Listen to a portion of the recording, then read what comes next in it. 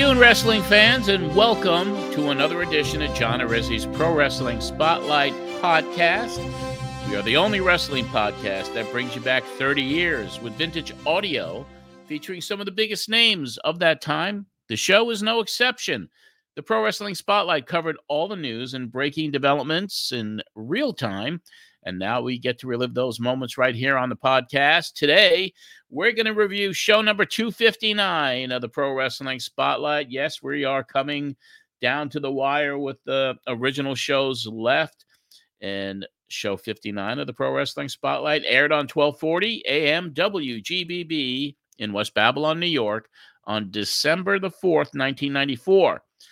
As we enter the holiday season from years ago and the last full month ever of the Pro Wrestling Spotlight from years ago, our guest from back then was Missy Hyatt, and we will review her appearance right here today. Before we get into all of that, I do want to tell you that our Patreon account, we picked up another couple of members over the last week, and I really appreciate everybody's support, as I always do. Our Patreon account is so important. As I talk about it every week, it does help cover the cost of producing and distributing this show. And I would certainly appreciate it if you check it out. Patreon.com/John Arezzi.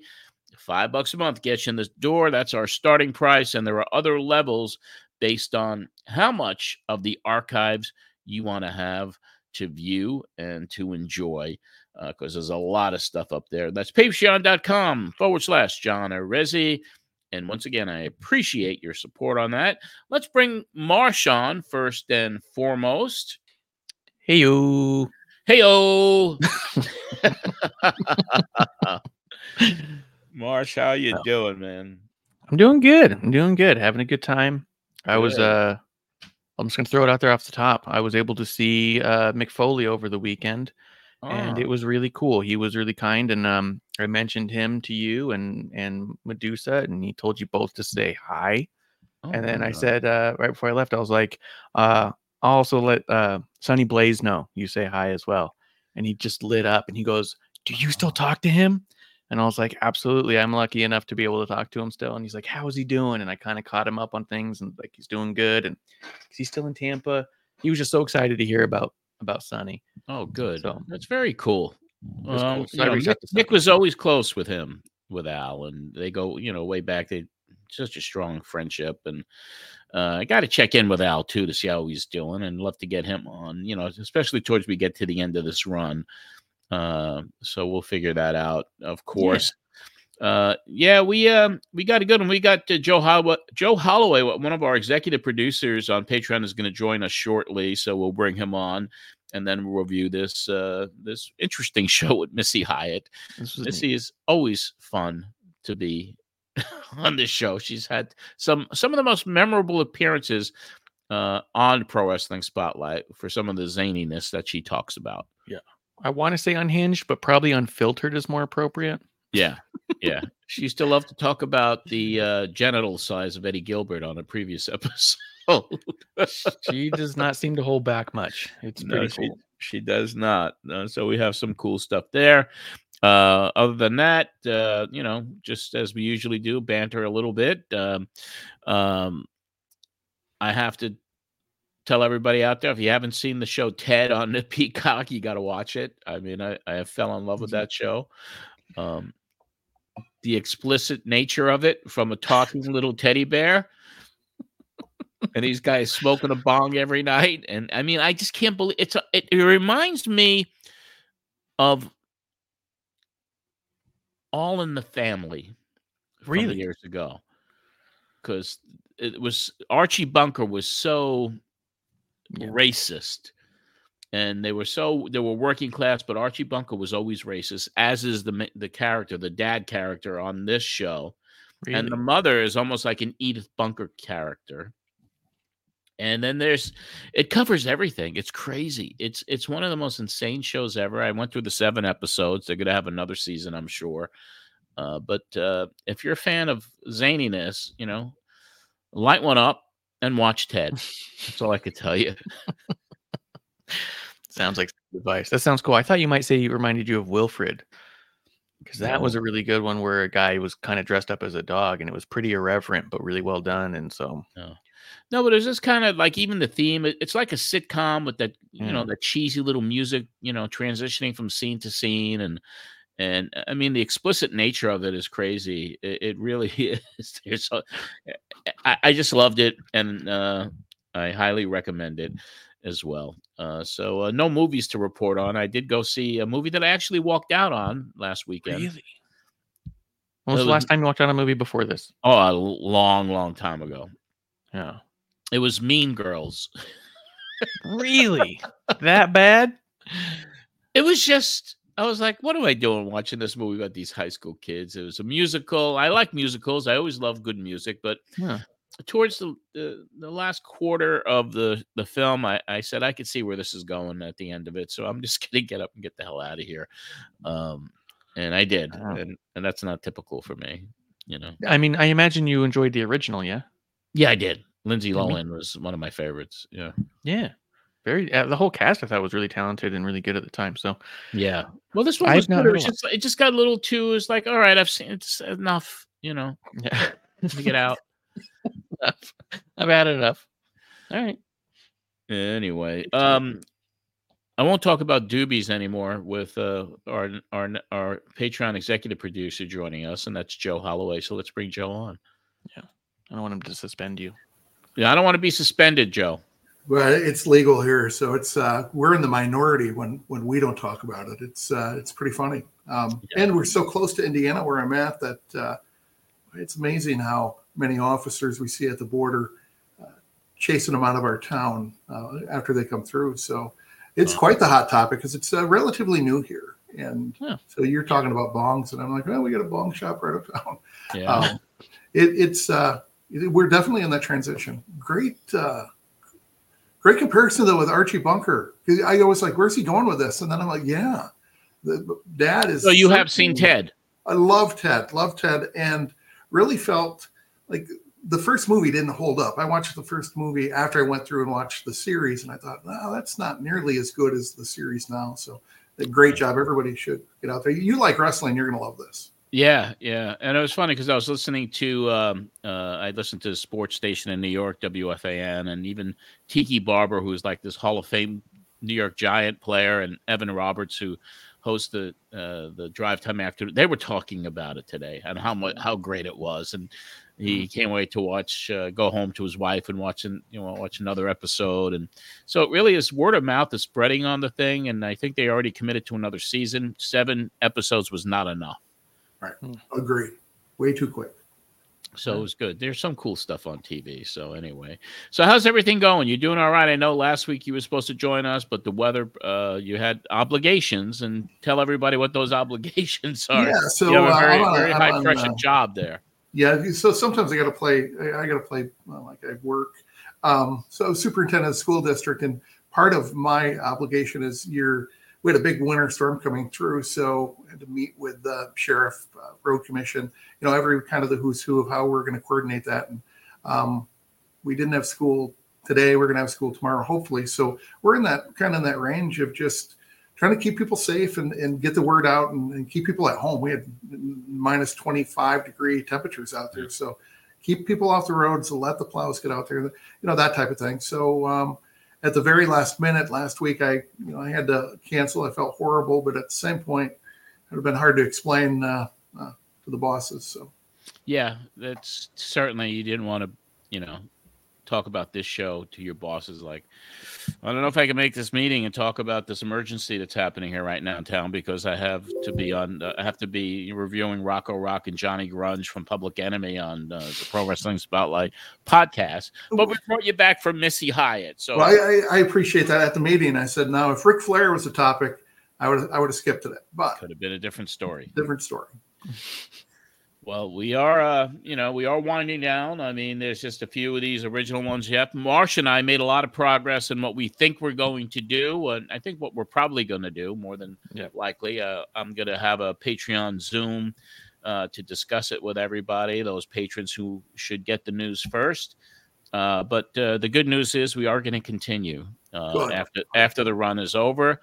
but we've come up with a couple of cool concepts, and we will we will be talking about that, announcing that. But I do want to do it in front of the patrons first. So I think what we're going to do is, I believe it's the 29th of January, which is a Monday. And that will be the day that we announce it. That'll be our next Zoom get together, which I'll send out to everybody. And if you're a patron, you'll be able to join us and hear the news first. If you're not, go there right now, patreon.com/John Arezzi. Spend that $5 to get you in the door, and you can hear the news first. And because I want to get everybody's feedback as well, but I think people are going to like it. I think anyway. So. I like the Can't idea. wait.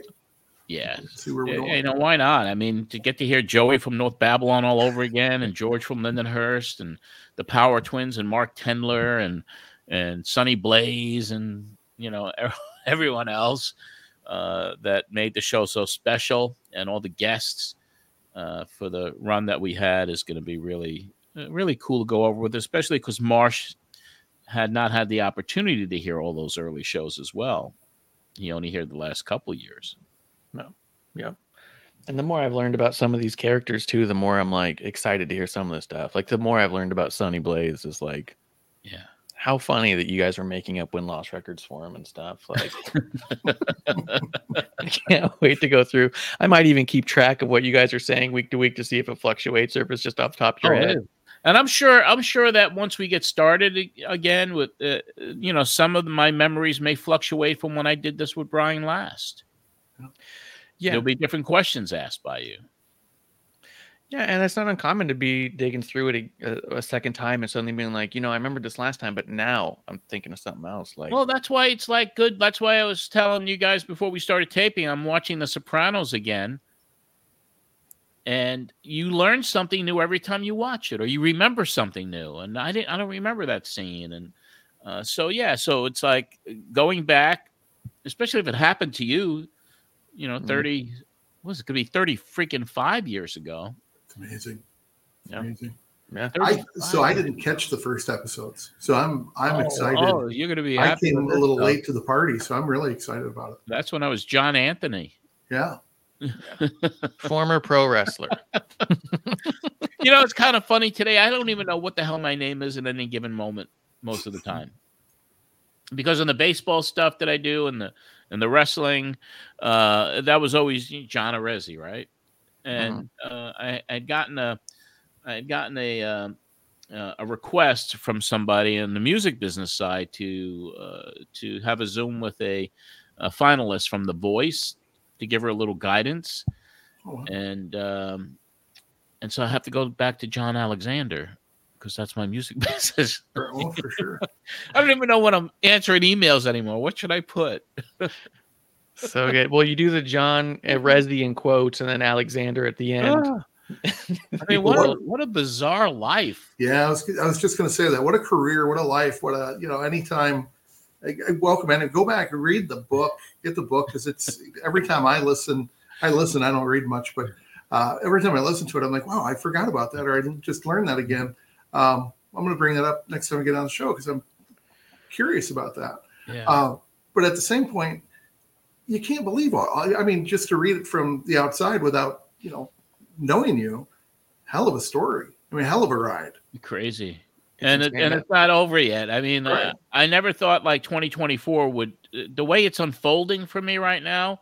And, you know, I can't really talk about what's unfolding, but it's something that for me, it's like, holy shit. I mean, I can't even believe this may be happening for me. If it goes well, then the sequel to the book is going to be called Making Memories. Yeah. Like Greg Oliver was like, all right, you know, when you're working on another book, I was like, hey, listen, that ain't happening. What a process. Ain't happening. But get out there and buy his book, guys. You're listening right now. You're watching. Get the book. You won't regret it. The audiobook was incredible. I listened to it with my fiance, and she doesn't know a ton about John. Obviously, she doesn't listen to all the stuff that we do. And so the more and more, like, we had to keep pausing it. She goes, really? And I'm like, I don't know. He didn't make up anything for this. I'll tell you that. He wouldn't have made that part up for sure. I can't believe the shit I did in my life. When you went from being John Arezzi to John Alexander for music, did you do any kind of like wardrobe change? Did you start dressing different? No, it was really like at the end of the wrestling run, and it was '96, and I needed to get a job, and for some reason I thought that my name was jinxed, and I said I'm not going to use it.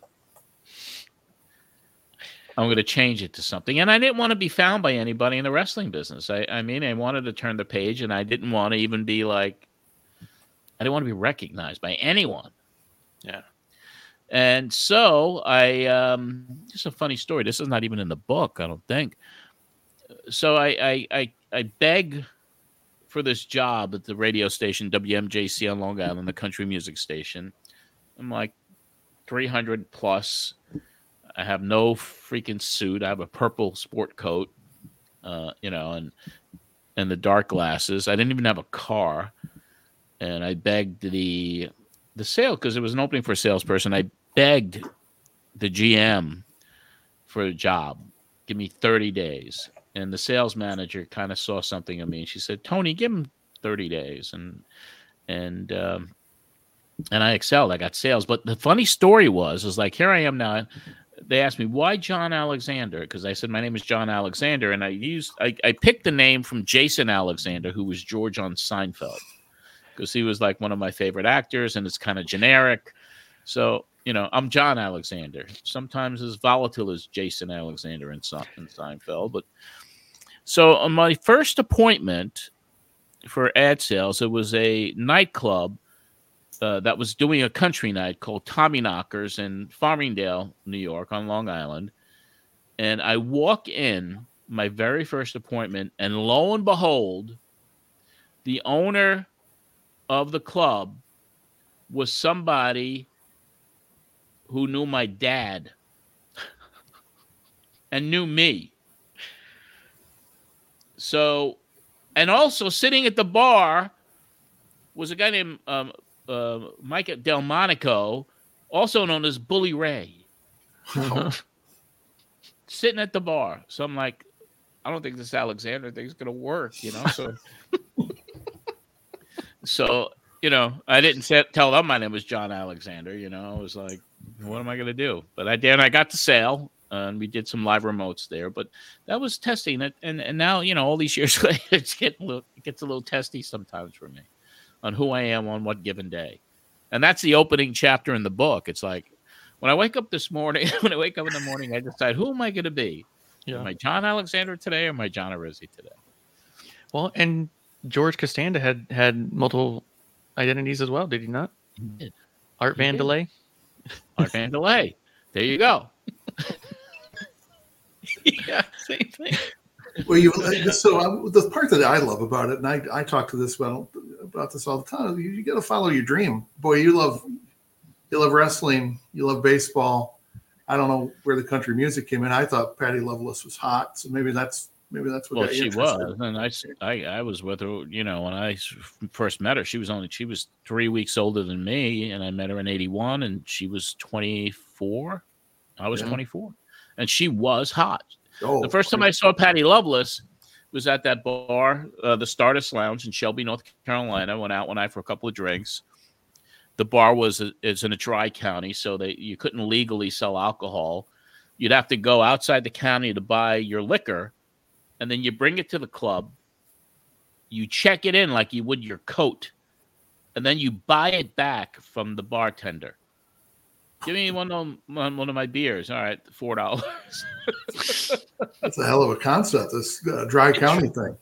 And it was like a motorcycle gang club, and there was fights. And this girl takes the stage in the band called Straight Up, doing cover songs, dressed in red spandex, with this straight hair, with these bangs, and with a voice that just floored me. And that changed the direction of my life. Yeah.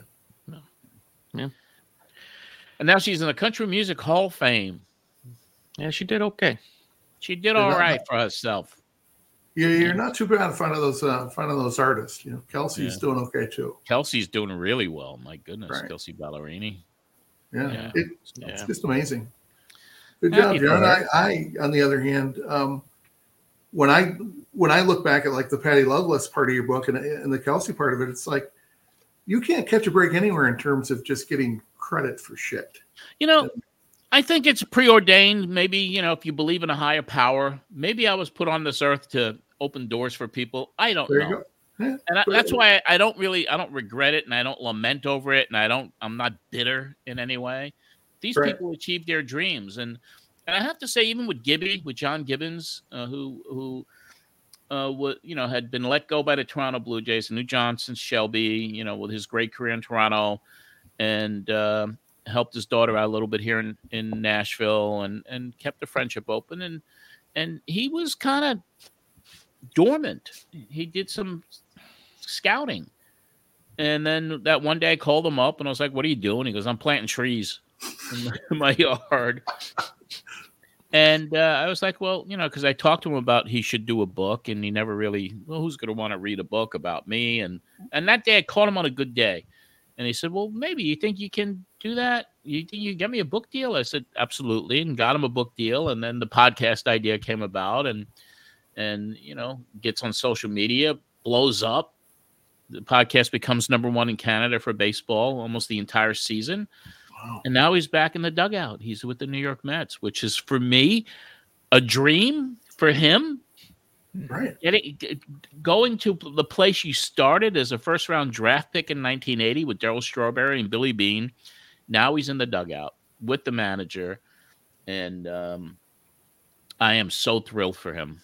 I am so thrilled for him. And that's why, everything happens for a reason, Certainly. And in this situation, the good things that happened with Gibby and I on the Gibby show and the book deal, and we're negotiating with the publisher now to put another release out with him in a Mets uni that will come out after the baseball season, and then there's some other things in the hopper right now which are kind of exciting me, and so anyway, I'm blessed to open a door for somebody, and that's the way I look at it. Yeah. But with Patty was different because I had personal feelings.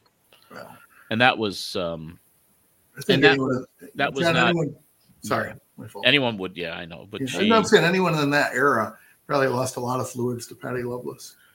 Oh yeah. I'm just speaking personally. I can understand. Let's talk wrestling. How about there you go. Yeah. Speaking of fluids, we got Missy Hyatt on today. No, yeah. And as we know, she was harassing Public Enemy. She doesn't even address it. It's ridiculous. Yeah. This was episode 259, though, December 4th, 1994. I thought up on the top of it, it was kind of neat. You had mentioned that WGBB was going all talk format. Yeah.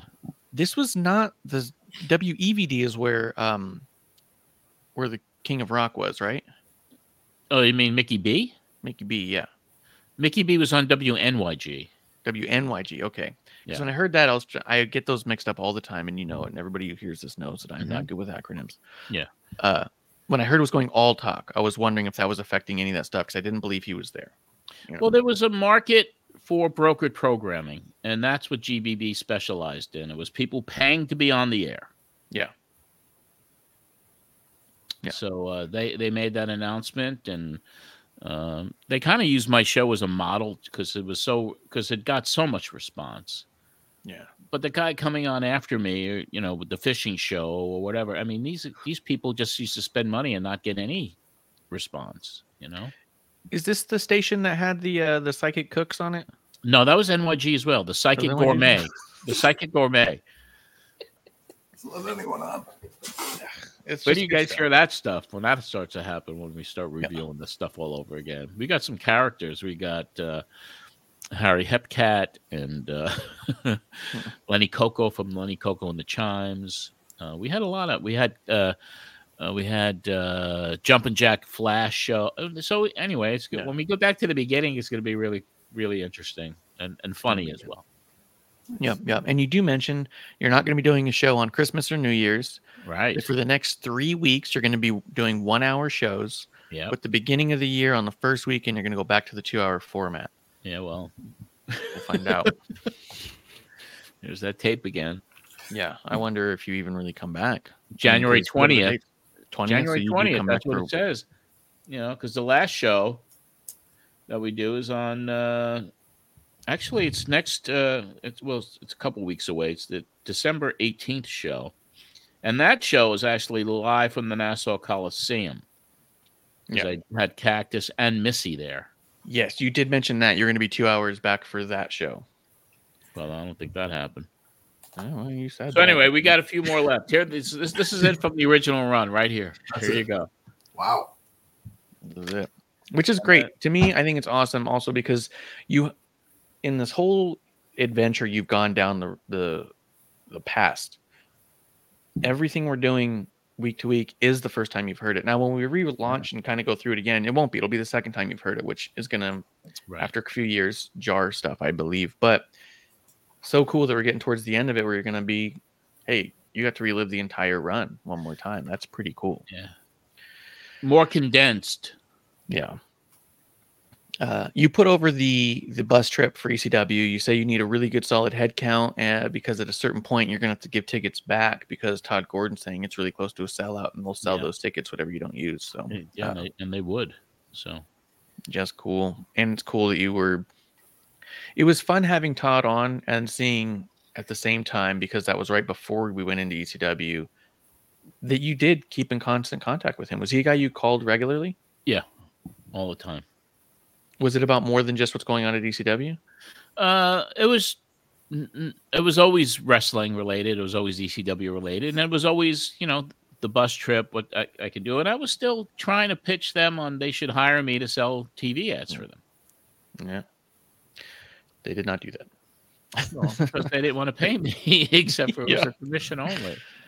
Yeah, and they were having a hard time getting on Madison Square Garden. I mean, that deal's been in the works for, at this point, 3 months? Yeah, because that was totally brokered. They had to spend that money to be on there. So, I guess they were trying to get sponsors on their own. But they're all a bit busy. So if they had someone dedicated. You get what you pay for. Yep. That's true. Let's start off our clips with a good old-fashioned Donnie Liable news capsule. All right.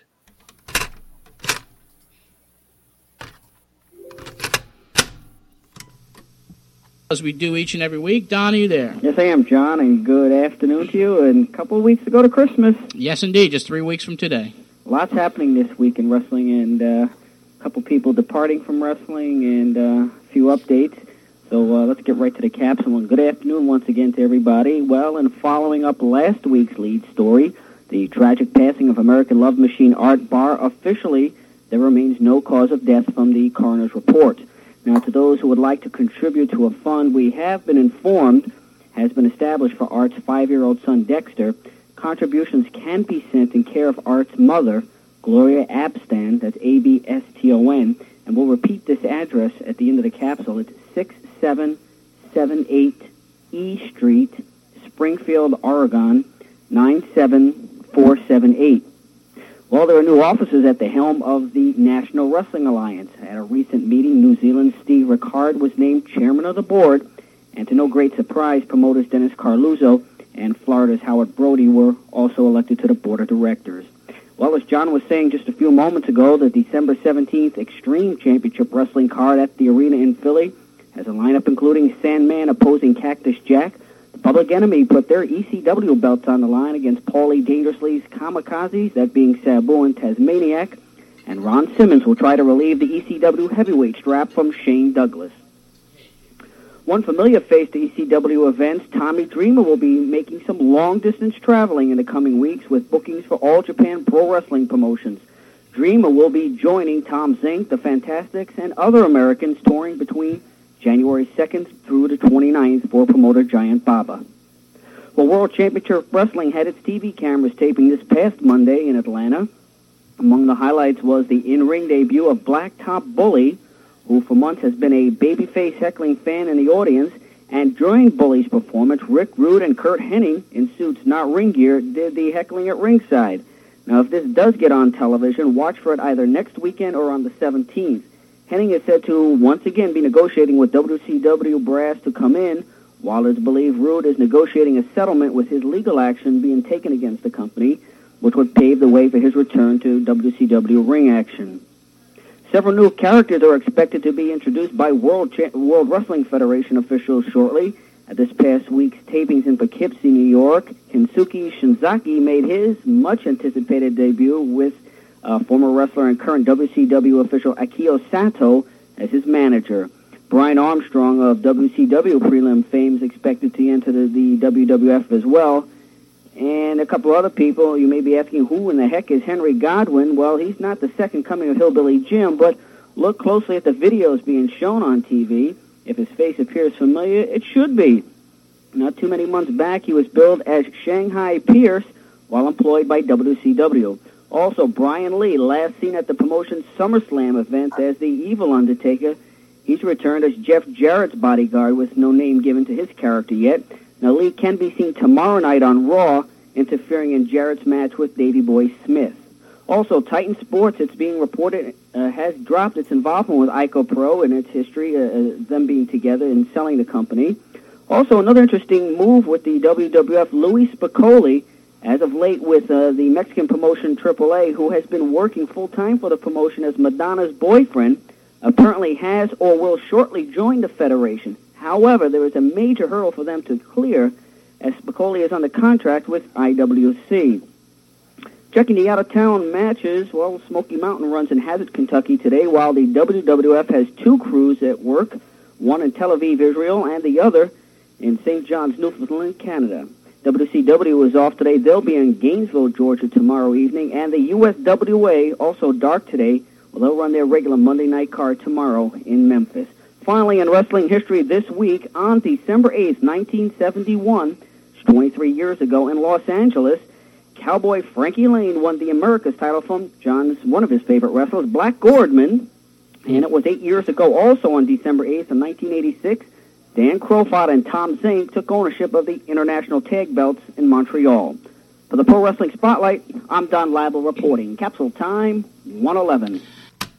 Cowboy Frankie Lane. I'm sure you guys really remember him. Oh, tell me about him. He was just a star in Los Angeles with the Mike LaBelle promotion, the Olympic Auditorium, and wore the cowboy boots, the hat, and I remember Jimmy Lennon, the ring announcer, always enunciating his name.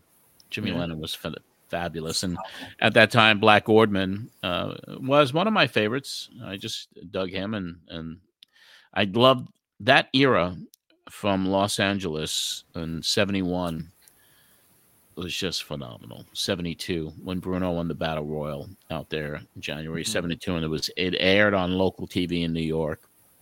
Wow. It was incredible. I wish those tapes were still. I wish they didn't erase those tapes. They were classic. The Sheik, Tolis, Blassie, Mil Mascaras, Gordon Goliath, Kinji Shibuya, Masa Saito, Kowalski, Bruno. I mean, it was like Victor Rivera. You know, it was just an incredible territory. Incredible territory. Oh. You know, the thing that sucks too is the amount of stuff I've thought about where that gets lost due to just people not knowing what it was, right? Like grandpa passes away, they go through and see a bunch of old wrestling tapes and they just go, oh, well, these are just old wrestling tapes. We can get rid of these. And they don't realize maybe the last existing tapes of a territory that just where they didn't keep the tapes, you know? Right. That was another situation is the WWF from Washington, D.C. I mean, there's a handful of matches on YouTube. Yeah. But I used to watch that religiously every week. That's when I first started watching wrestling. And if those tapes existed, my goodness, what a treasure chest that would be. Unfortunate. Very unfortunate. Mark, you just hit on, our family has like the old reels of wrestling. Haystack, Calhoun. I mean, anything that was in the Cadillac Civic Arena, which is northern Michigan. But when they would come in, and they bought it at like the Civic Center up there was going, closing, and they just started selling things. And wow. This was years, and probably in the 80s they bought it. But I mean, I've got some pretty cool stuff. Just so you have the machines to play it, though. You have original videotapes on their what they call 2-inch Yep. 2-inch reels. I'll Video. I'll get some pictures of them and send them over to you. How much of that stuff do you got? I've not looked in probably 5 years. After my grandmother passed, the same conversation. That's what kind of sparked it in me was they were talking about, well, what do we do with this? I don't think anyone is going to throw it away. And they just, well, give it to Joe. He's a wrestling fan. So I was going through it and I'm like, well, I can't believe that we have this. But then trying to get the reels to watch it you can look at the little things, but it's a 2-inch. Well, you need a media company to acquire that from you, and I should have a conversation with you because that's a treasure chest of stuff. Depending on how much you have and who were on those tapes. The only one that I really remember is Haystack Calhoun. I mean, that's the biggest.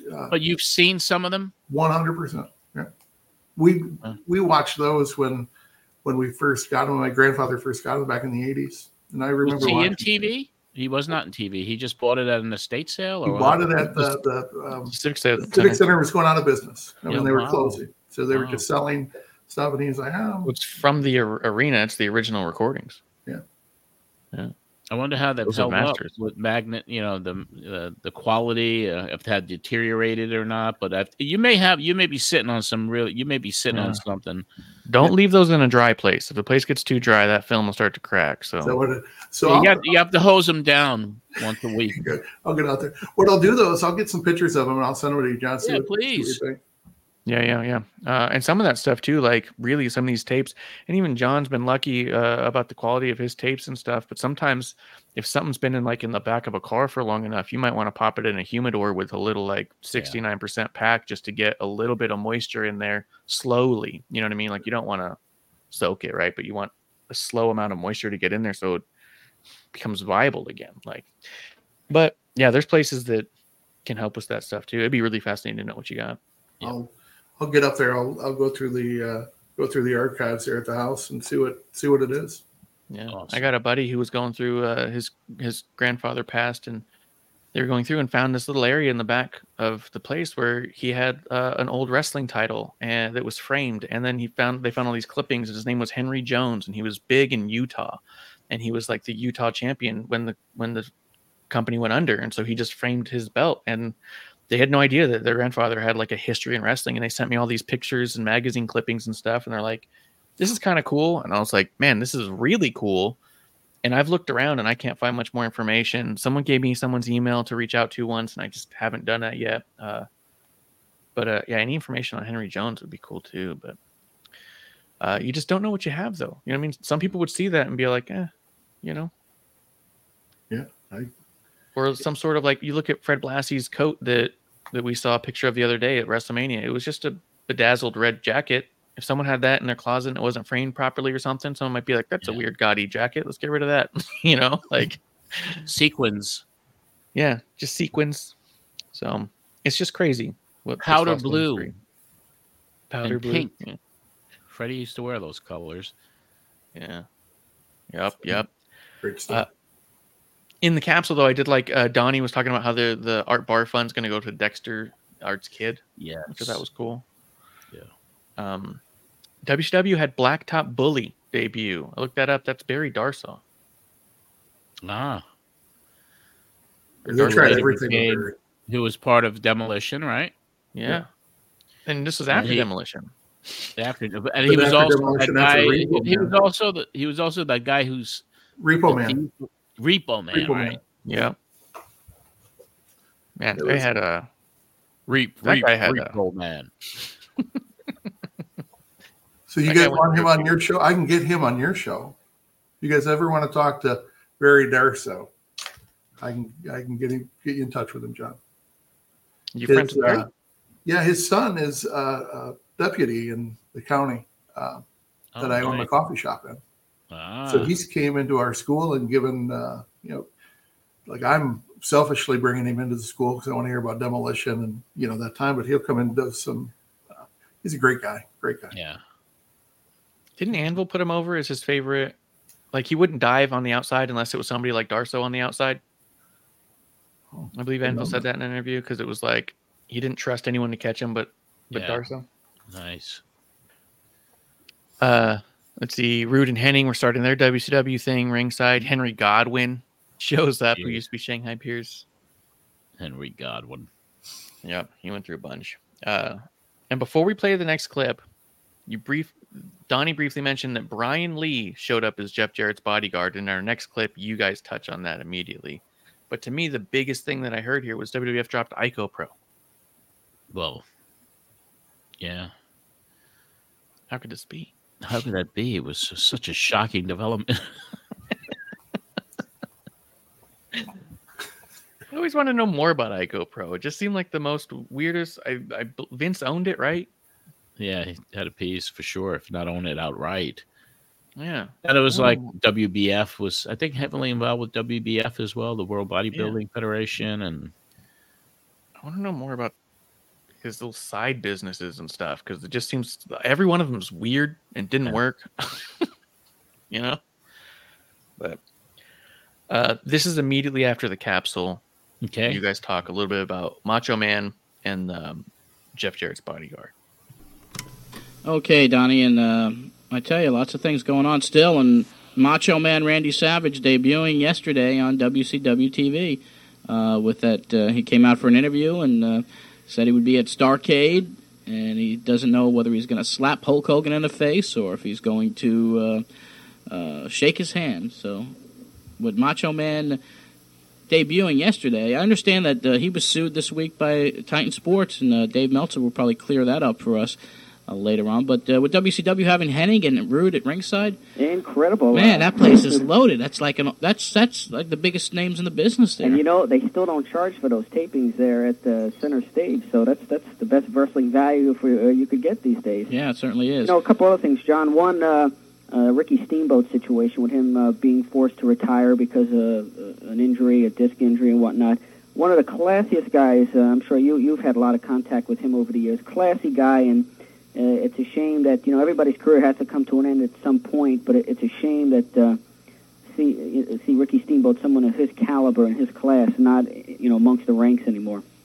Yeah, well, we're going to try to get Ricky on this program to talk about his illustrious career and what his future plans are. Maybe even try to shoot for that next week. A couple other things, John. One, with Brian Lee coming in as a manager or a bodyguard to Jeff Jarrett, it seems deja vu. That's just how Diesel came in with Shawn Michaels. Are you sure it's Brian Lee? That's the reports that I've heard. Okay, because I've heard that also it could have been Armstrong. We'll have to take a close look at Monday Night Raw. I've heard both stories. Interesting. Yesterday I had a talk with Dave Meltzer, and I didn't hear that name come up in conversation, but I'm sure if you speak to him today, he'll have the inside dope on that. One other thing, personal nature, and speaking to the Big John Studd this past Thursday night, for the people that have contacted the show, myself, Dave Meltzer, concerning John Studd's health, he's still hospitalized in suburban Washington, near his home in Virginia. He expects to be in the hospital at least another week or two, but his spirits are high, and he's really looking forward to coming back in '95 in the ring. So, you know, everything's going well for Big John. Well, we certainly wish him our best, and especially this time of year, to send our prayers and thoughts with Big John Studd. Yeah, and he was close to the end at this point. Yeah, I was going to ask. I feel like he didn't last a whole lot longer. Did he get out of? I mean, I know he kept saying he wants to get back into wrestling, but did he even get out of the hospital? I think he passed in March of '85, or '95 rather. Yeah, March '95. March '95. Yeah. So yeah, this was December '94. So he had 4 months. Wow, what a bummer, man.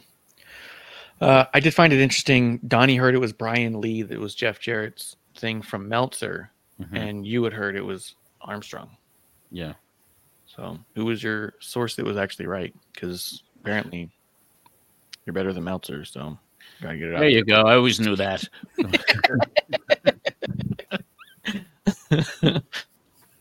thought that was cool because I heard that too. I was like, Brian Lee was Jeff Jarrett's bodyguard, and I was like, I think I heard someone before. I heard it from Dink. Think Dink? You and Dink pretty tight at the time? At the time, yeah, you know. Because I couldn't follow Matt anymore, Matt Bourne, the original Doink, so I went over to Dink. Yeah. He was one Just of my took the O out. Could be the clown costume. I could have had a thing for clowns. I used to love Bozo when I was a kid. Really? Oh yeah. Bozo?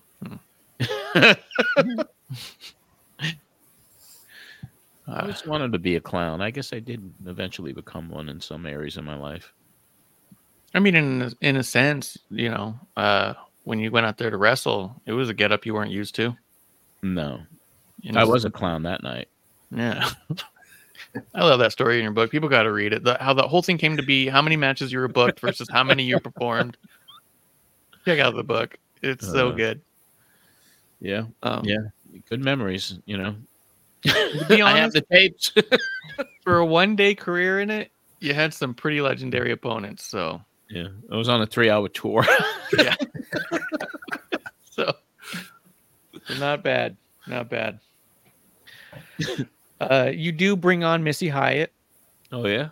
You talk to her about what Christmas season is like in New York, and she's talking about how she likes it, and you immediately do the thing that you can count on every New Yorker to do. When anyone who's not born and raised in New York says, "Oh, I love the snow," you're like, "Give it a week, it'll be black." True. My whole time in New York, anytime I talked about how nice it was or the snow's looking cool, it was like, it'll be black by morning. And it's like, I get it. I'm enjoying it now.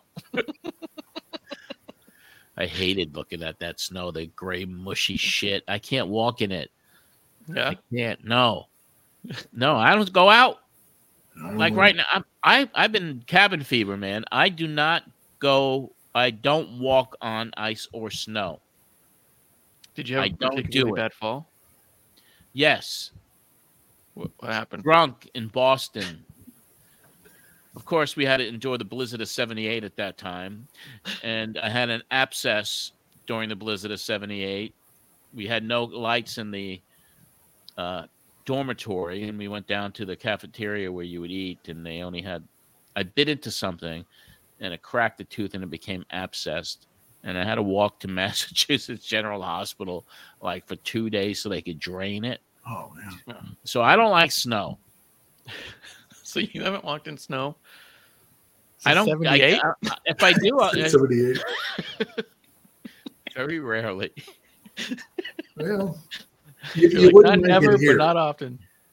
I look at it and I know I'm gonna fall, so I don't venture out into it. I just can't do it. Now I'm getting fucking crazy in here because I want this to melt, but we're having an ice storm right now, so I'm gonna be stuck in this house again until probably Monday. Marsh also gives his age away when he says a bad fall. You get to a certain age, there's not a good fall. Yeah. You fall. And yeah. So I do want to get out. I do want to get out. It's actually next Thursday when we tape the next show. We tape on Thursdays. It's my birthday. Oh, wow. Yeah. Maybe we should have a party. We should do something. Yeah. Plan it. Outside. Go find Joey from North Babylon. What a birthday gift that would be. It would be, man. God. I know. I wish I'd known all this stuff when I was in New York. I'd have tried to track down a lot more stuff. I'd be like, there's got to be a way. Yeah. Missy does. Yeah. Missy does bring up she's going to be in a calendar or some bar or something. And she's going to be Miss October. She puts over where she's going to be that weekend to go sign. But the next clip we have, you teased it before the ad break. You teased it after the ad break. You had Cactus Jack singing a Christmas ad for you. Oh, yeah. This is cool. Check it out. 'Tis the season to be a giver, or I'll drop an elbow across your liver. I'll beat you till your head is dizzy if you don't listen to John or Izzy. Oh, let me say this and be polite. Listen to Pro Wrestling Spotlight.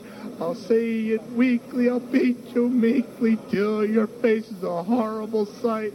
Bang, bang! This is Cactus Jack saying you better listen to the Pro Wrestling Spotlight. You better have a very Merry Christmas and a Happy New Year, or I'll come over there and make you have one.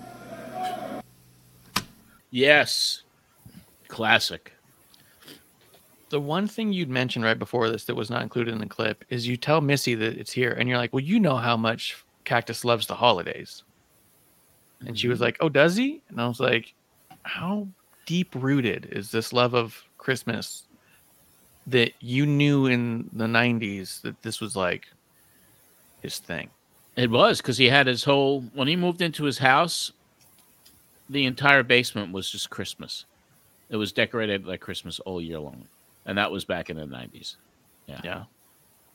He loves and still does, because he's Santa Claus in a lot of ways too. You know, he does still. I mean, yeah, he's fun, and he returns next week for another Christmas poem.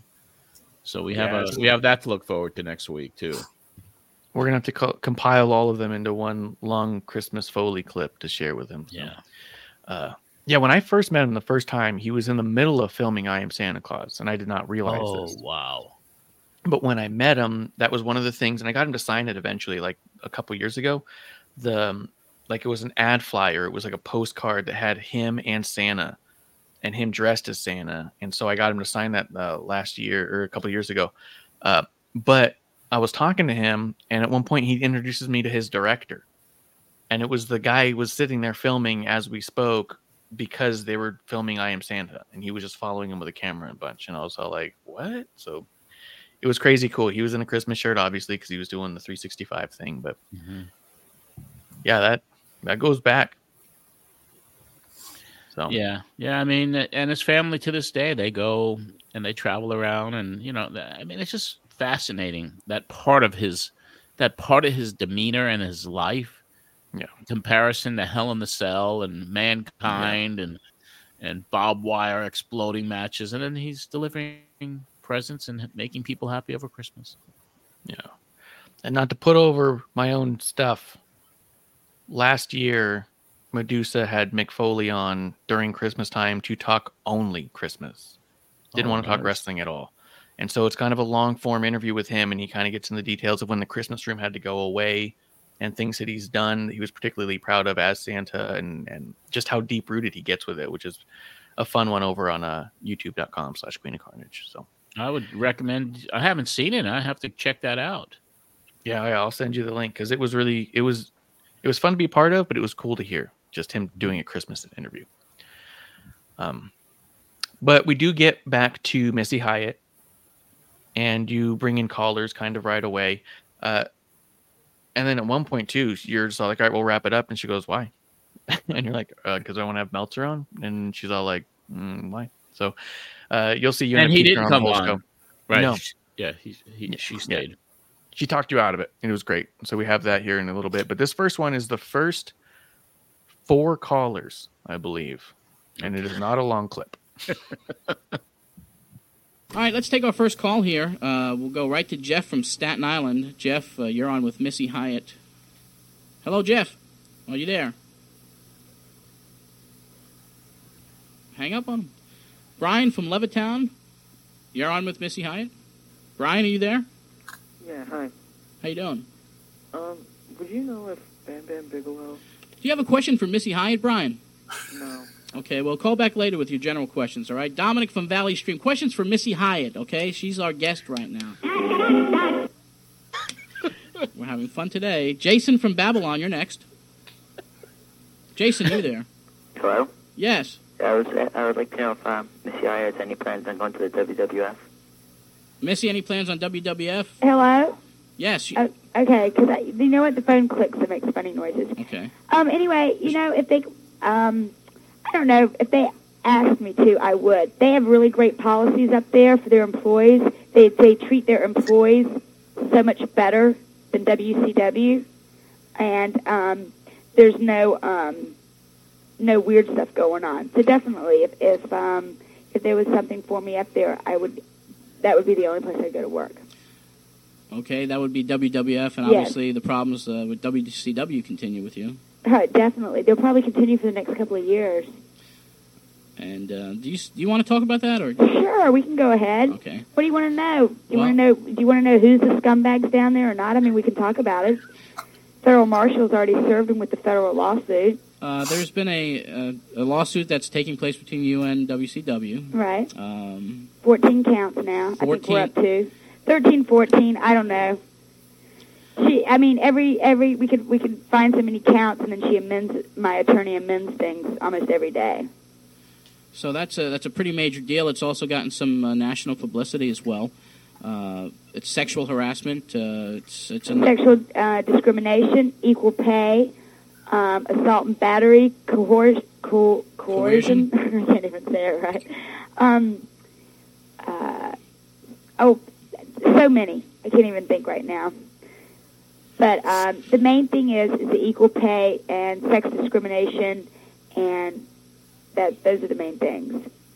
But just getting into the wrestling business, you feel that it's unfair the way female employees were treated down in Atlanta? Yeah, all of Turner Broadcasting and World Championship Wrestling females are treated unequal. They are degraded. They are talked to in degrading ways. They are treated. It's a very old boys Southern kind of atmosphere down there, and they treat women really bad down there, and they're very, very racist. So, and it's really a shame. Well, the lawsuit now has been okayed by the Equal Opportunities Commission. Well, first we had to file with them, the EEOC, to see if you can then file suit against right. WCW. See, now the problem is though, now what they're trying to say, when we got our answers back, and hold on one second, Grindle, move. Sorry, he was going to get the phone. Anyway, they kept trying to say that I was an independent contractor. So none of the federal complaints are valid? Yeah, thank you. That's the word. Well, we have come to find out in Georgia law that they have down in the contract that there is a no-compete for, the world. And in Georgia, the no-compete law is only 30 miles. Plus, I wasn't paid per event. I was paid per week, and in my contract, it was for, 1 year or 2 years. That's how the time refrains were. Yeah. And they owned my name and likeness, and it said I couldn't work for anyone else. So it's how you interpret it, and they're going to have a judge to rule, which we have a very, very great female judge has already been assigned to the case, and she gets to rule whether I was an independent contractor or not. Mm-hmm. But we already have enough stuff that shows that in Georgia law, if I wasn't paid per event, I was paid a salary. And the only reason why they have people as independent contractors is so when people like Rick Steamboat and everyone else gets hurt, they don't have to pay them any money. And they don't pay workman's comp on them. Well, the whole thing with the major promotions, the contract should be changed. It's always been stated, as far as on this program, that without workman's comp and without pensions, and they try to treat everyone like independent contractors. Yet you can't work for anyone else, so it's a real conflict right there. And it's a contradiction. Right, you can't use your name and likeness, and then they try to own your name and likeness. But then they say you're an independent contractor. Right. So, if I wanted to go and do a couple of different things, move, Grindle. Sorry. I wanted to go do a couple of things, and it's they wouldn't let me do it. You can't do that. This could be a very historic lawsuit in the wrestling business. Well, you know what? If anything, I hope it really helps all the boys out, because wrestlers like Rick Steamboat, I just heard that he had he got hurt really bad. Yes, in a match. Right, and they just, they fired him. Yeah. There's no compassion whatsoever. You go out there, they bust their tails, they get hurt. There's no... I look at Terry Funk, I look at Blackjack Mulligan, I look at all these old-timers, and they're just, they walk, you see them walking, and it's like they're beat up. Yeah. And they're still working. My God, is somebody ever going to come in here? I mean, I know football players. It's enough that they steal money from us. It's enough that WCW, stole my money from my calendars, my hotline, everything else that they did. But, they steal it from all of us. And I sympathize with, the baseball players. And I know everyone's going to go, nah, baseball's on strike and NHL. But let me tell you something. Those owners, they make so much money, and they don't want to show you the books. You know why? Because they're stealing. And if it wasn't for the players, they wouldn't have a game. The same thing with wrestling. A lot of interesting stuff to unpack there. She went off on WCW. She did. I know there was that situation where during the TV taping, she had kind of a wardrobe malfunction, and one of her breasts was exposed, and a photographer shot a photo, and the photo was blown up, and it was pasted around the locker room. So that was not right. That was a big situation. And the 900 number payments, and just the way it was handled. And it went to court, and it was finally settled in the end of 96. So the terms, what she received, it was never really disclosed. I think Bischoff said at some point it's like 100,000, something like 100,000 or less. I think that came out on a podcast at some point. So they got off cheap. Yeah. Oh yeah. And that's why nothing changed. I think that's that Missy Hyatt on the phone. Boy, if she could have been that Missy Hyatt, if they ever used her like that, because that was interesting. Yeah. She went through hell. Yeah. At first, I just thought she didn't get over that Stan Hansen interview back in the day. So, like, come on, Missy, get over that. But no, I mean, there's some substance there that very interesting stuff. And very spot on. Yeah, everything she was saying too. I mean, you could even hear it in your voice back then that she was, she goes, and they're racist, and you're just kind of like, uh-oh. Yep. You're like, so you involved the EO? How's Jason Hervey doing? Yeah. Yeah. Oh wow. But yeah, I thought. Yeah, she talks about that in the next clip, I think. Oh, okay. Yeah. So that was interesting to hear, and the beginning of that clip and that segment with those callers was pretty hilarious. Yeah, you had 3 short callers right away. I got no Jeff testy with that up. one guy. Bam Bam Bigelow quit. Do you know if Bam Bam? Look, are you talking on Missy? No. Click. What I like too is that because in your mind in this moment, you think you're only going to have Missy on for about 20 minutes or so because you only have an hour. And so you tell him, call back later. But at no point is she not on the show. So he couldn't have called back later. He'd have to call back another day. But in your mind, it was a short period of time. Yeah, it was when you condensed it, and I was so used to the 2 hours and going back to an hour, there's not enough time. The show always worked best when it was a 2-hour show. You mentioned that here towards the end of the show. Actually, there's a moment where you say, like, there's just not enough time doing it this way. Is it because of the ads? Because how many ads you had to squeeze in? That you felt like you were for the most part, you get that, you have that, and it's just there's not enough time. But it was a financial thing as well. I mean, it was the end of the year. It was a financial crunch for me. Yeah, I could realistically see taking off Christmas and New Year's. That made sense. Yeah. But the only reason I cut it back to an hour was financial. I mean, that was the unspoken thing. It had to be financial. It had to be, right? So I wonder what you thought was going to happen at the beginning of the year that was going to send you back to the 2-year thing.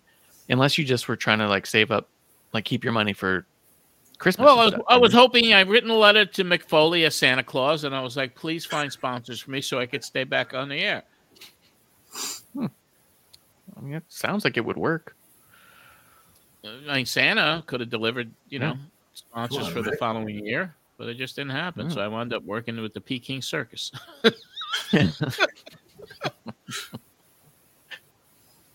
I'm glad you had the backstory to that too, the Missy thing, because when she said she was in this lawsuit and she was mentioning all that stuff, and I was like, why do I not know what this is about? But yeah, that was probably not the best way to handle that situation. Oh no, especially the booby shot that was pasted everywhere. That's a lawsuit in itself. Yeah, like for a current employee to have a naked picture. Imagine if that happened today. Oh, it'd be, yeah. What would that happen in your school system, Joe? What would happen? Again? I don't know. I mean, we could go by past. Again? What do you mean again? Yeah, just that. You said EEOC, and I'm like, wow, I've been down that path a few times. Just over the years in education. No, obviously, I think, and what I wonder about is Missy was vocal about it, but that was happening to all of the women during that time in that era. and they just went along to get along, and that's the worst part. Hey, look at the way they were used during the Attitude Era. Right. Oh, for sure. Look at that stuff. And that stuff now, I mean, That, none of it could go over. No. And if it did, boy, you'd have to do it in such a mockingly way to denounce it. Yeah. When you look at that Attitude Era and those things that, with Trish Stratus and Sable and Sunny and all of them, I mean, the Tori Wilson, I mean, all of it, and all these things, with McMahon having affairs with him on camera and that's the hell. Yeah, I don't. How could they have thought at that point? Well, it's desperation, right? They don't want to shut down, so they really had to pull everything out. Yeah, well, it was because of the gentleman who made this phrase famous, bro. Oh, and the guy that made this phase famous. That's good shit, pal. No. And they're both named Vince. I mean, and they were also reflecting a lot of what was happening too. They weren't the only people doing that on their shows. You know what I mean? Like the era. Yeah, that whole era was like, you can say watching back wrestling in the 90s didn't age well, but there's not much that came out of the 90s that aged well across the board. All networks, all magazines, a lot of songs. You know what I mean? Like Stern, yeah, Morton Downey Jr. There were shows on the air that were would never get on the air today. I mean, even the whole story behind Girls Gone Wild and how it became successful and how they used those people's images and how they went to court and were beating it and stuff in ways that you look at it now and you're like, that wouldn't fly for a second. No, it was like industries were based off of being that awful. Like, it was crazy. That's why I'm enjoying the show Ted so much. Yeah. Because that's based in the 90s. Yeah. So go back to when the first time I watched it, a woman get hit with Honky Tonk Man throwing Elizabeth down. I mean, that was shocking to me as a child. Yeah, I don't remember how old I was, but the first time I witnessed that, I'm like, what was that all about? And think of how tame that is when you move into the Attitude Era and that situation. But that was the first time that I could ever recall anything close. Yep. Yeah. Well, like AEW, they're putting women through tables at a certain point, right? Yeah. Oh, yeah.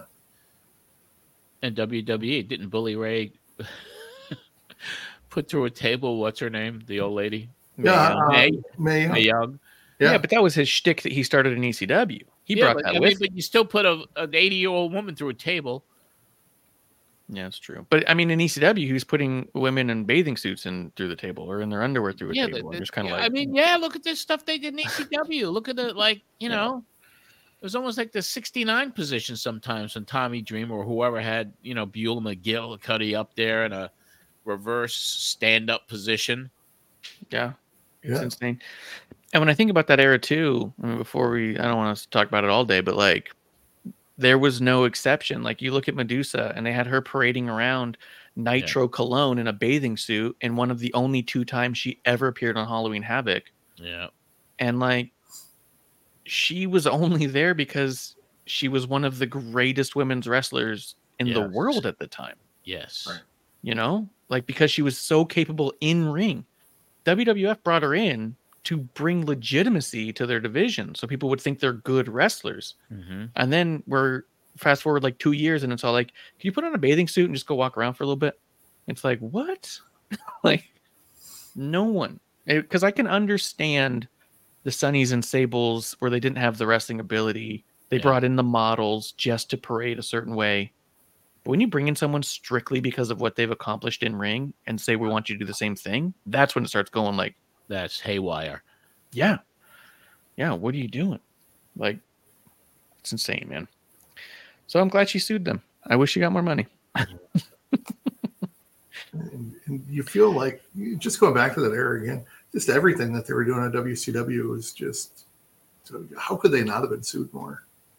Even out of the Bill Watts, but Eric, when I always look back at that and think Eric was no more qualified to run that company than anyone, right, John? I mean, you were more qualified to run that damn company than Eric, and yet he's making massive decisions for for a corporation. I mean, just when I think about that, how ill-prepared a group like, Ted Turner is to put that guy in charge. Not because I think Eric's a bad guy, but just with that limited experience, he's not an executive, so you're going to make those mistakes along the way because his background's in wrestling, not in HR, not in business. And so I'm shocked that there wasn't more. It was in ad sales, I believe. That's how we started.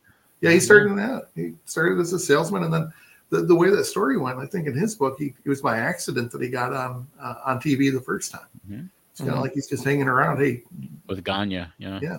Mm-hmm.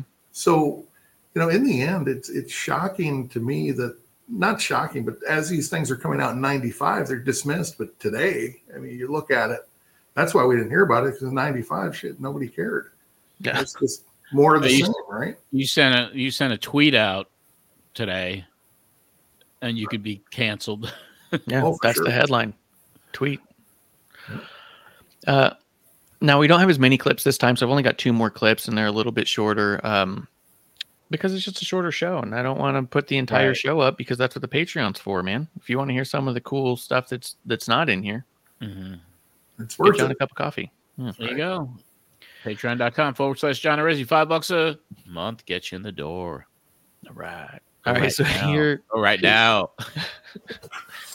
Here's another caller and a little talk afterwards. This is where the Meltzer stuff comes up. Okay. Susan, are you there? Yes, I am. Missy, I heard, I'd like to know the situation from you, why Judd Nelson threw you out of a place called Scores.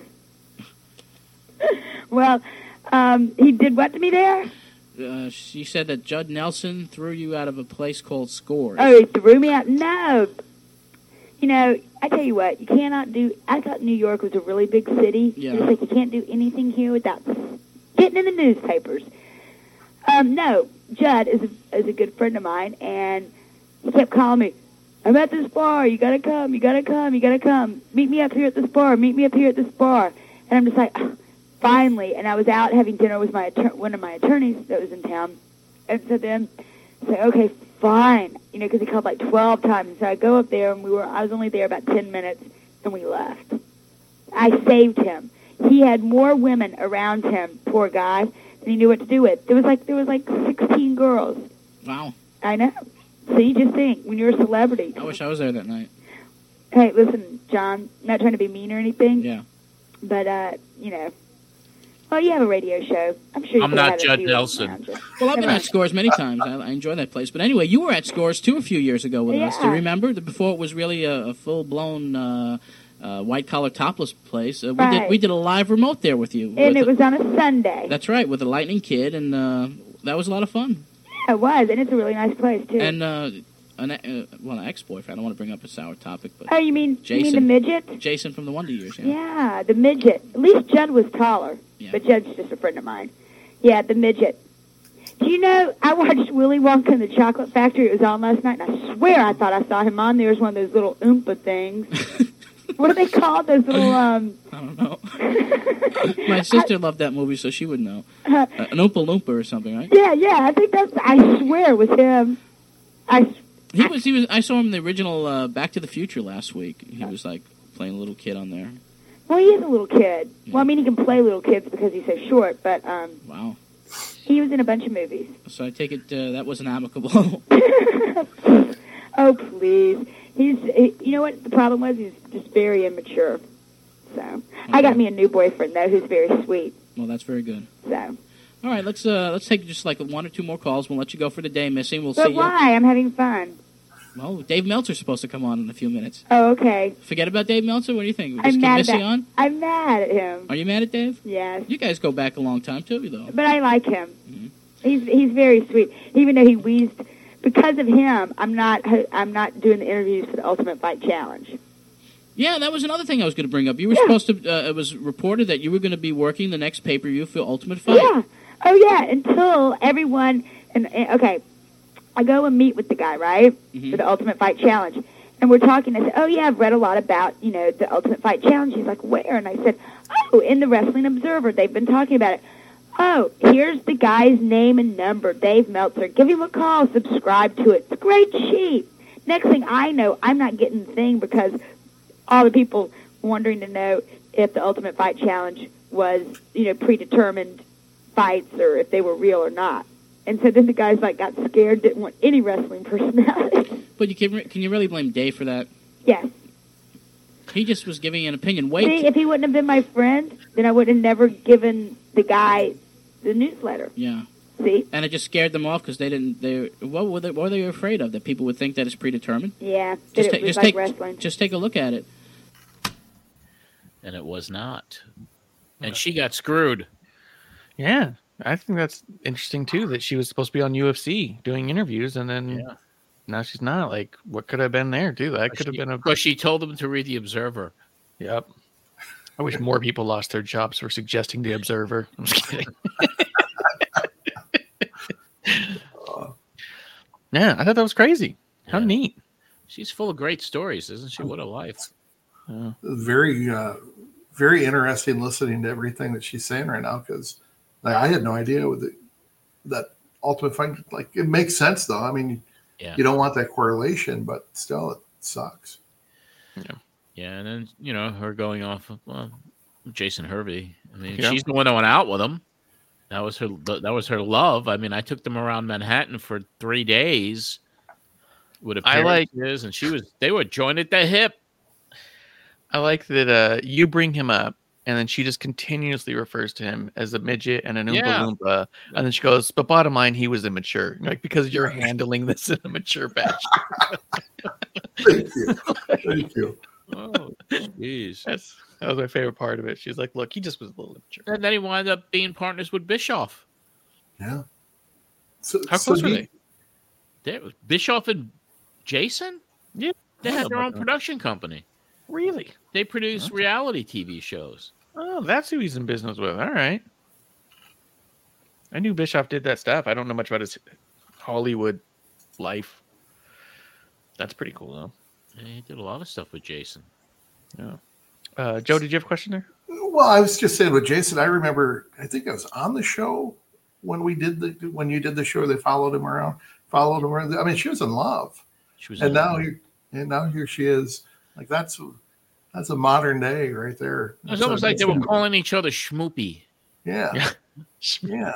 So, Schmoopy, can I be on the one to you? Yes, of course, Schmoopy. Yeah. Yeah, that one. I love how, first of all, John, you pretended like you didn't know what Scores was originally when she mentioned it. You're like, Scores? And then you came out clean later, but I thought that was pretty funny. My first reaction. Bring that up. I wanted to see where her conversation was going with it. That I correct her or not. Yeah, and if you should be associated with the place or not. And Judd Nelson, I never knew that connection. Yeah, they're friends, I guess. She's friends. Did she write a book? Because it sounds like she's been involved in enough little worlds that it might be an interesting read.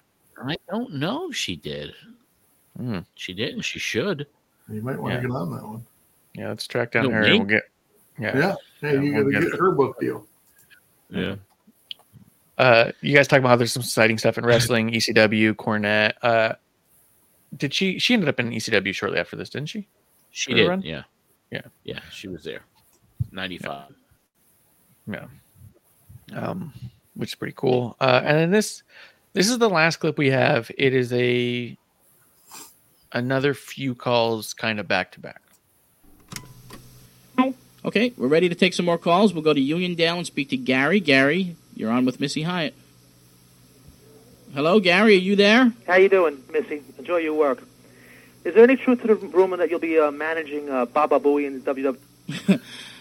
Baba Booey, Howard Stern's sidekick and producer. Are you going to be managing Baba Booey in the WWF, Missy? Yeah. No, who the heck is Baba Booey? Howard Stern's producer. I don't think so. Yeah, that's a little far-fetched. What? It's a little far-fetched. Oh, okay. What, is that another rumor going around about me? No, I guess it just started on this program. Oh, okay. We'll go to our next caller, Elliot from Wantagh. Elliot, you're next. That was a different tune this time, right? Mike from Queens, you're next. Mike, are you there? Hey, how you doing? Good. Yeah, I know you were talking about Herb Abrams, when Missy was there. Yeah, Missy's still there. She's... when she was at the blackjack brawl #1. When's #2? I'm just kidding. What did she think of all the action there? Even though she didn't get paid and the check bounced, what did you think of everything that went on there? The action was great. I lost $50 at the blackjack table. Oh, you're talking about the wrestling action? Yeah. First match was good. The Dan Spivey match that I was, Yeah, that was pretty good. That was a good one. The Sunny Beach one, the only thing that saved that was Sunny Beach. And I thought Sid Vicious and Dr. Death were pretty good. I thought it was a pretty good show. What do you think of Herb? He is in the same class of Jason Hervey. Immature little midgets. Is that it, Mike? I think, you know what? As a matter of fact, speaking of Herb Abrams, watching Willy Wonka and the Chocolate Factory last night, I think he was that big purple thing. One of those purple Oompas. That's one of your favorite movies, right? Willy Wonka? No, because I have very bad dreams that I have all these small Jason Herveys chasing after me. Go ahead. Sorry. We're going to go to our next caller from Brooklyn this time. Bob, you're next. Bob, are you there? Yes, I am. I was wondering, John, why are you picking Missy Hyatt, the blonde, over Dave Meltzer? Where's your ethics in pro wrestling to pick a journalist over an interviewee? I don't know. Are you sucking on helium as you're asking this question? But anyway, Missy, we've been promising the listeners Missy for quite a while, and unfortunately, we only have a 1-hour program today, so we can't squeeze everybody in. Oh, go read a sheet. A fitting ending. Yeah. What was wrong with that dude's voice, man? Wow. It was also weird, the call, even the context of it. Where is your ethics? Yeah, my journalistic efforts. You're picking. Was he saying I was picking her over Dave Meltzer, a journalist? Yeah. Oh, yeah. Yeah. As a pro wrestling journalist yourself, for you to not have the integrity to bring on Meltzer so you could continue to talk to Missy Hyatt, which I mean, Dave has appeared like 100 shows. Yes, and Missy was on a handful of shows. So what are you gonna do? Exactly. Also, like from the most obvious sense, Missy's been on the show like 4 or 5 times. Yeah, Dave's on every couple weeks, and Dave will be there tomorrow. Dave's available a lot more often than Missy. So. But at least we know in December of '94 what Vince Russo was doing. He's calling in, heckling you about Missy Hyatt. Oh, man. Not having Dave on. That could have been changing his voice. That could have been Vince with helium. Yeah. Do you think? Yeah. That would not shock me. Did it sound like him? Well, I mean, the context, right? As always, where he put somebody up to it. Oh, I'm going to have to check it out again. Do you want me to play it one more time? Do you want to see if, I mean, he didn't say bro. He didn't say bro. He wasn't saying bro back then. Really? No, bro, he wasn't. So, but realistically, who the hell's asking that question, right? Like, yeah. I mean, that's a very... Someone was disguising their voice. Right. Yeah. That's right. That's the only reason for it, right? The right. helium sounding, whatever, because that was somebody intentionally disguising their voice that I might have known. Asking a very intelligent question that we all figured out in 20 seconds. Like, hey, you got Missy Hyatt on. That's right.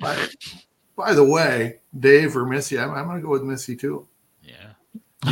You want Missy to be ripping on you a few years from now, calling you a midget.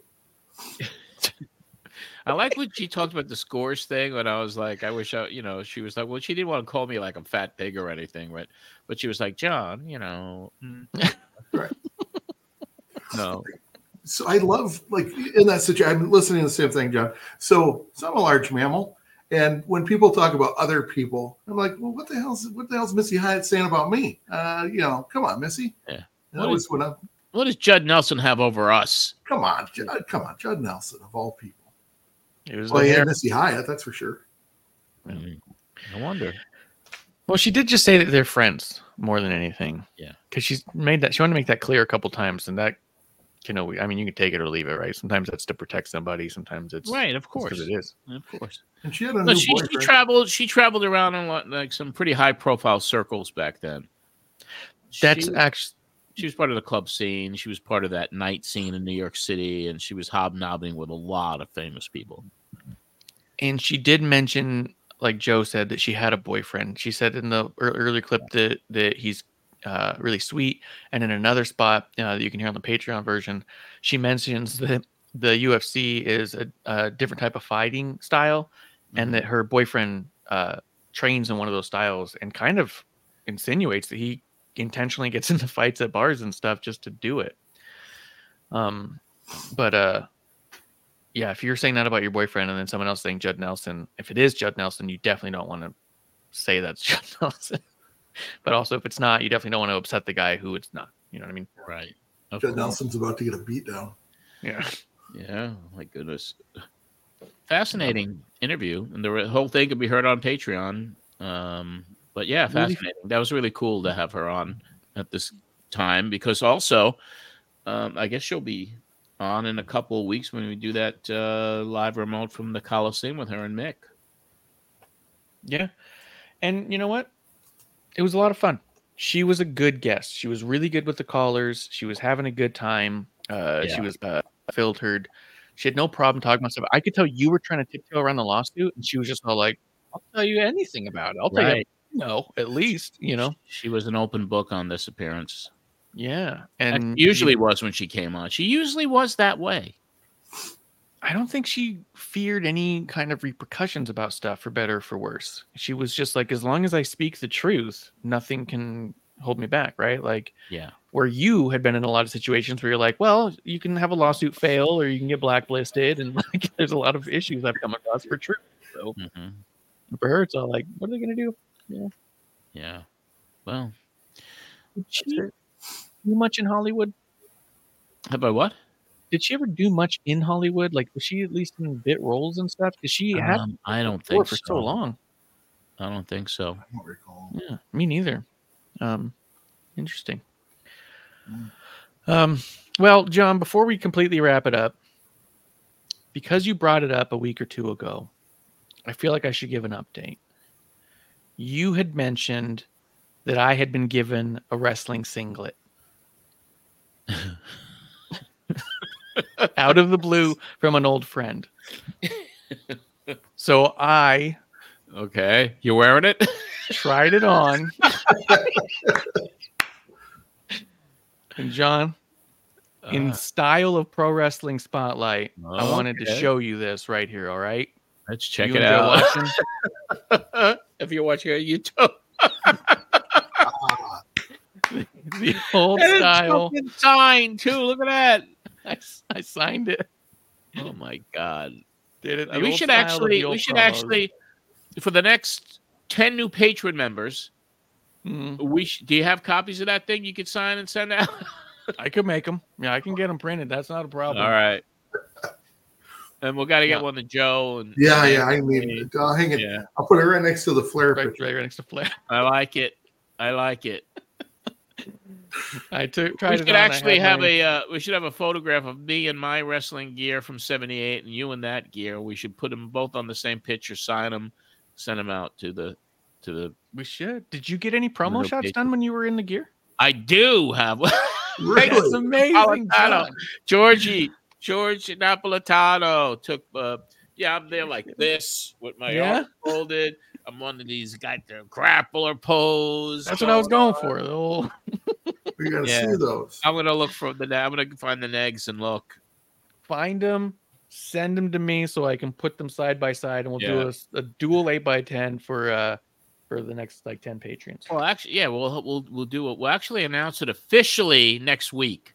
Yes. Well, let's put it together, and then we'll decide how you get one of these rare collector's items of Marsh and I in our singlets in a very attractive wrestling poses. I love it. And if that doesn't drive up the membership, what is? Hey, we got to get at least a 10 or 15% increase in our members just based on this announcement today, even leading into next week. No doubt. That'll do it right there. So, well, yeah, John. That was the show, and I wanted to give you that update. And when I tried it on, I was all like, I got an idea. The way John used to do it. Hilarious. He used to sell promos.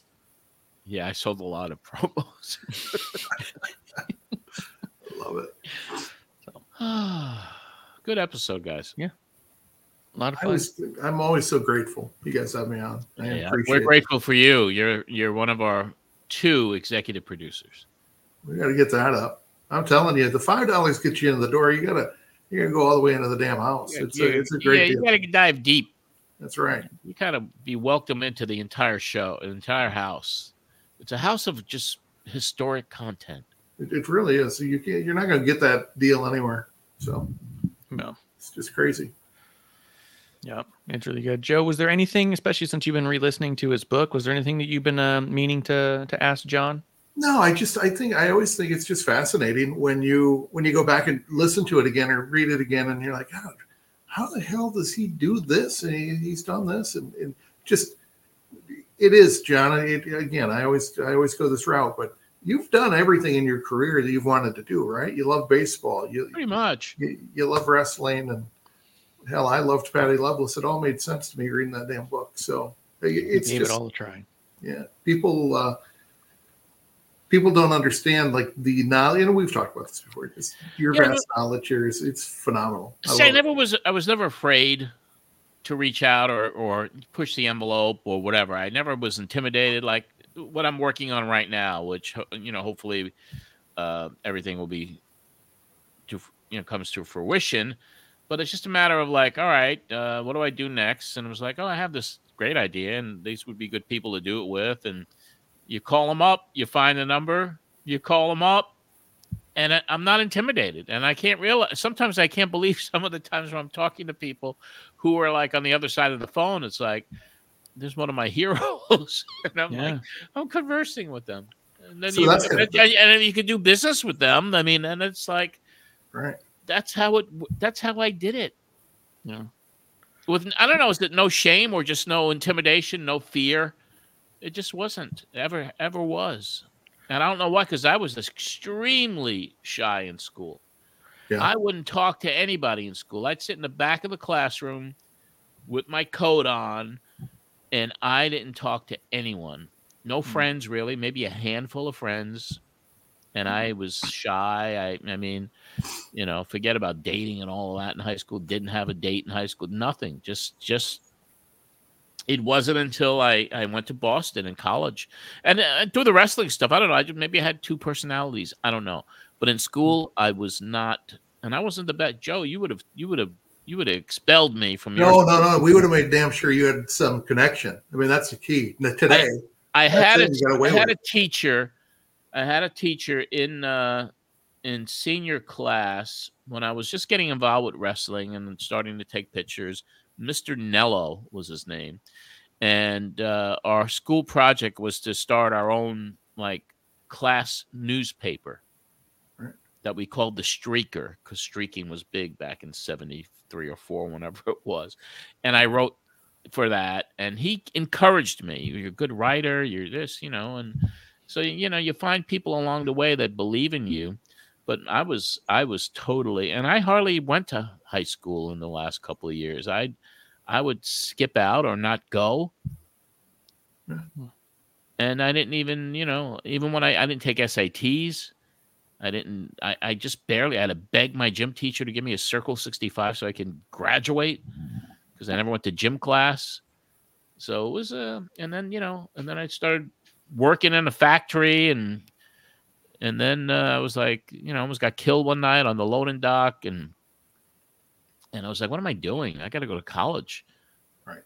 And this was a year after I graduated. I got my guidance counselor. I was like, Miss Sidlow, I want to go to college. She goes, shouldn't you have thought of that when you were a student here at West Babylon High School? Well, I didn't though. So now what? And then, she says, let me see. I don't know what to tell you. I really don't have any answers. Then she calls me up. She goes, there's one college that might accept you because they accept anyone. But they might. And it was Graham Junior College in Boston, a communication school, and I got in. Nice. Mm-hmm. That was it. That changed me. Yeah. So I don't know. Well, it's been a hell of a ride. I love it, and I love the fact you're going to go back and give us an opportunity, because, like I said, I was late to the party. I found you by accident originally. Lots of partying to come. Yeah, I can't wait. When we relive it all again. Yeah. All right, gentlemen. Joe, it's always great to see you. Appreciate you guys. Really do. Always learn something new. Yeah. Thank you very much. Do you have a social media page you want to plug? No, I don't believe in that social media stuff. That stuff. I know. It's so funny because in this world, I own a coffee shop. I own a couple other businesses, and I have to reluctantly.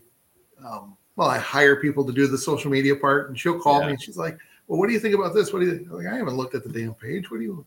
It's such in education. There's such a disconnect right now with kids and such. So I don't perpetuate it, and so much. It's a necessity for what we do. Certainly. And for me, you call a couple snow days off. You don't want to get on the Facebook. You want to stay away from it. So it's best that I don't have any social media or know what's going on out there. I live in bliss. Everyone loves me. Well, that's good. You're doing very well, and it's a good decision to make to stay off of that stuff too. That's right. I'm saying nobody's going to fall. That's for damn sure. All right, we'll have you back on in the first quarter, which is we're in the first quarter right now. We'll have you back on probably March, April around there. As part of your deal with us with the executive producers, because as an executive producer, you get to come on. You get to come on 6 times a year? 6 times. You get all this access. Anyone not doing it's just crazy. It's crazy.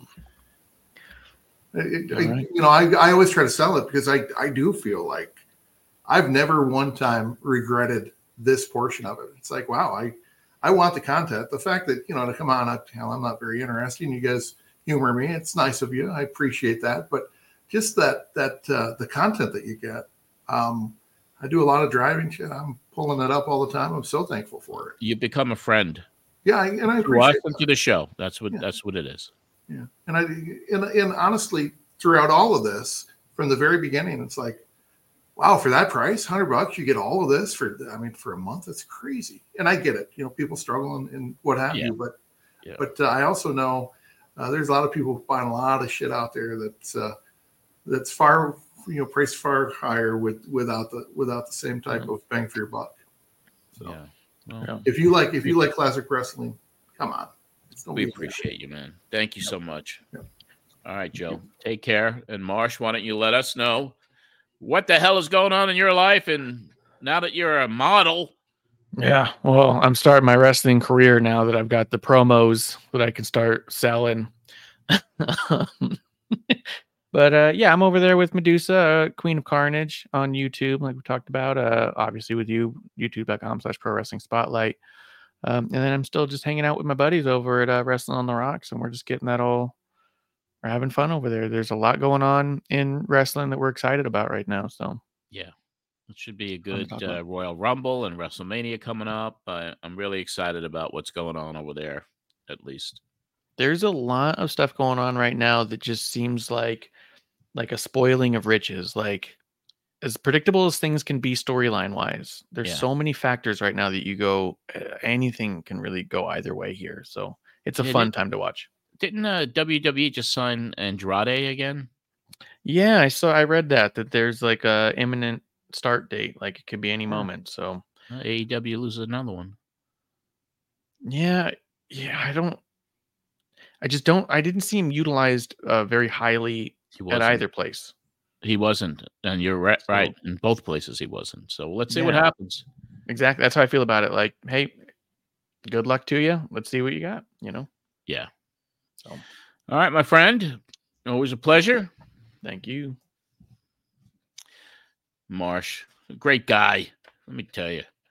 And thanks, Joe Holloway, as well, for spending your evening with us here. It was a really good show tonight. Enjoyed it very much. That's going to wrap it up. Don't forget, patreon.com/John Arezzi.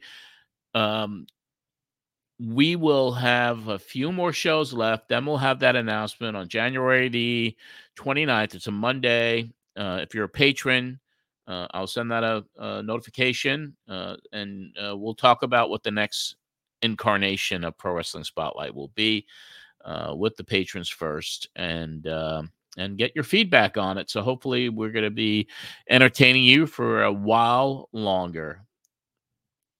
And as I get older each and every year. Can't see myself doing this into my 70s, but who the hell knows? Anyway, join our private group, facebook.com, Pro Wrestling Spotlight Podcast and Radio Show. Please subscribe to the YouTube channel. That is youtube.com/Pro Wrestling Spotlight. We have the 2 other Matt Memories groups, one private, one public on Facebook, Twitter @John Arezzi or X, Instagram @John Arezzi, Threads @John Arezzi. And for the book that you guys so graciously talked about today, Marsh and Joe, I'd be more than happy to sign and number a copy of the book, Matt Memories. Just message me if you're a patron or send an email to john@mattmemories.com, and it'll be $25 plus a few dollars in postage, and you'll have what is going to be turning out to be a collector's item, the Matt Memories First Edition. And I want to thank our producer, creative director, and really the co-host of this show, Marsh. And thanks to Joe Holloway once again, Anthony Pyrus, and for each and every one of the patrons for your support helping with the production costs for the show. Until next week, when we bring on more zany guests, you're not going to believe it. We're going to have some fun next week's show as well, and it's my birthday, at least the day we're taping it, and that's going to be about it. Until next time, when we relive more history with you, this is John Arezzi for the Pro Wrestling Spotlight.